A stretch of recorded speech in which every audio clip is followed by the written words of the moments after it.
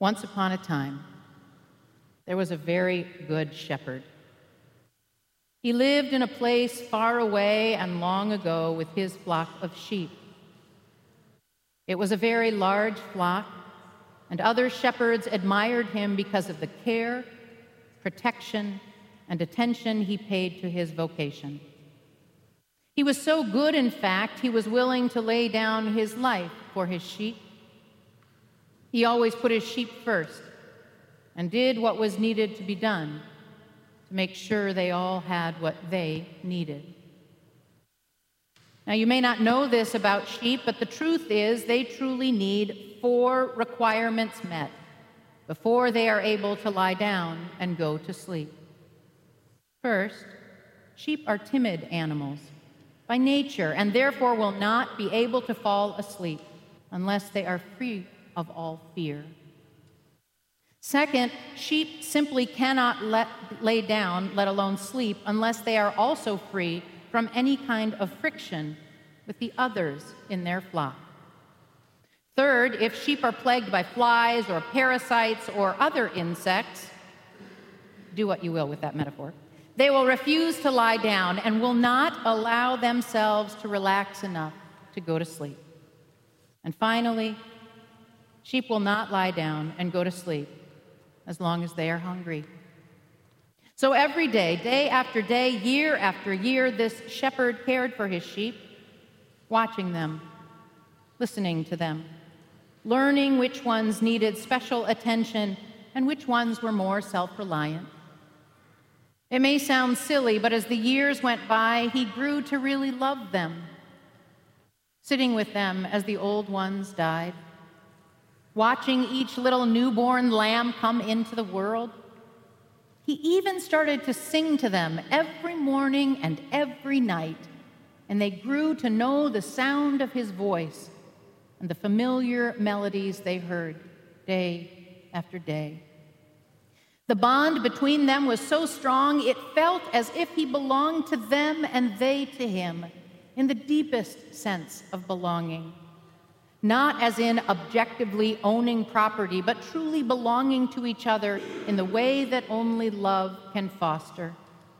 And through that sense of belonging and love, he found a deep peace and a sense of purpose for his life. And while he was never quite sure what his sheep thought of him, it was clear that his presence and the very sound of his voice drew them to him and allowed him to then care for them in the way that they needed. But there came a day. There came a day when the sheep started to worry about their future. They began to worry what would become of them if and when their shepherd, the one who was always there to protect them, the one who knew them by name and called them to him whenever there was imminent danger, the one who was always made sure that there was food to eat and a clean source of water to quench their thirst. What if one day the shepherd went away and they were left alone?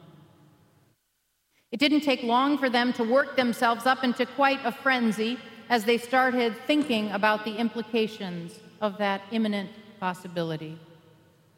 What would they do? And with everything you now know about what a shepherd does for his sheep, can't you easily imagine how real their fear must have been at the thought of losing their shepherd? Without their shepherd, their most basic needs would not be met. How would they eat? How would they find clean water? How would they ever quiet themselves enough to go to sleep at night? It was the shepherd that helped them do everything they needed to manage their fear and tension and aggravations and quench their hunger. The shepherd was the only one that could alleviate these issues and protect and care for them in the ways that they needed most. These sheep belonged to their shepherd just as much as he belonged to them. This bond between them was not just something that had become familiar and helpful, but actually a lifeline to their well-being and their complete survival. Well, eventually the day did come. The day did come when the life of the shepherd was nearing an end.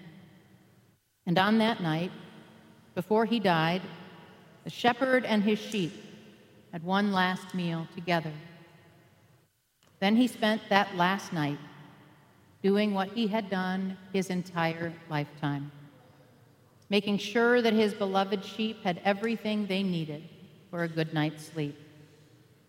He spoke quietly, calling each one of them by name so that they would not be afraid. He made sure in the only the way that a shepherd can, that there weren't any conflicts or tensions among the flock. Truth be told, he actually had to separate two of them that weren't getting along just so that he could do that. He swatted away the flies that had been hovering around the night, and he moved the sheep into the greenest pasture he could find for them. And just to be sure, even though they had had a good supper, he offered them what we call a night-night snack so they wouldn't be hungry. And each had a little bowl of water so they could go to sleep. Each action done with the utmost care and tenderness and love that they had come to know and rely on from their trusted shepherd.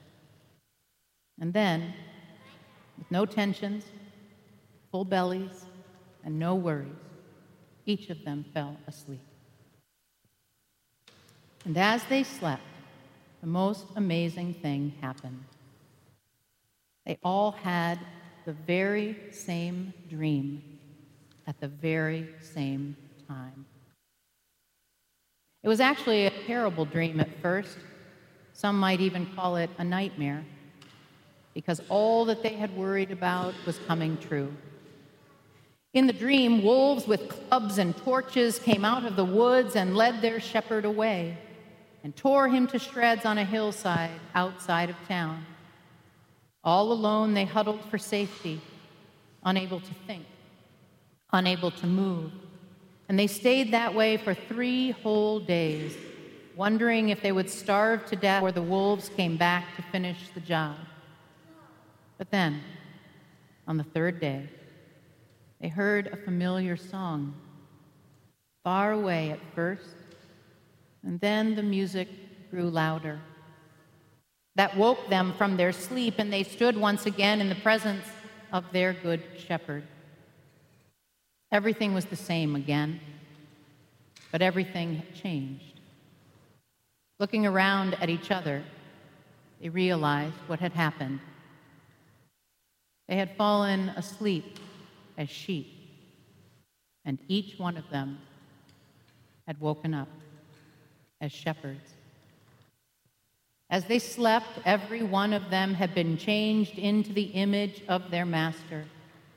And as they stood there staring at one another, the shepherd handed each of them a beautiful wooden shepherd's crook, just like his. Then he taught them how to sing the songs he had sung over the years.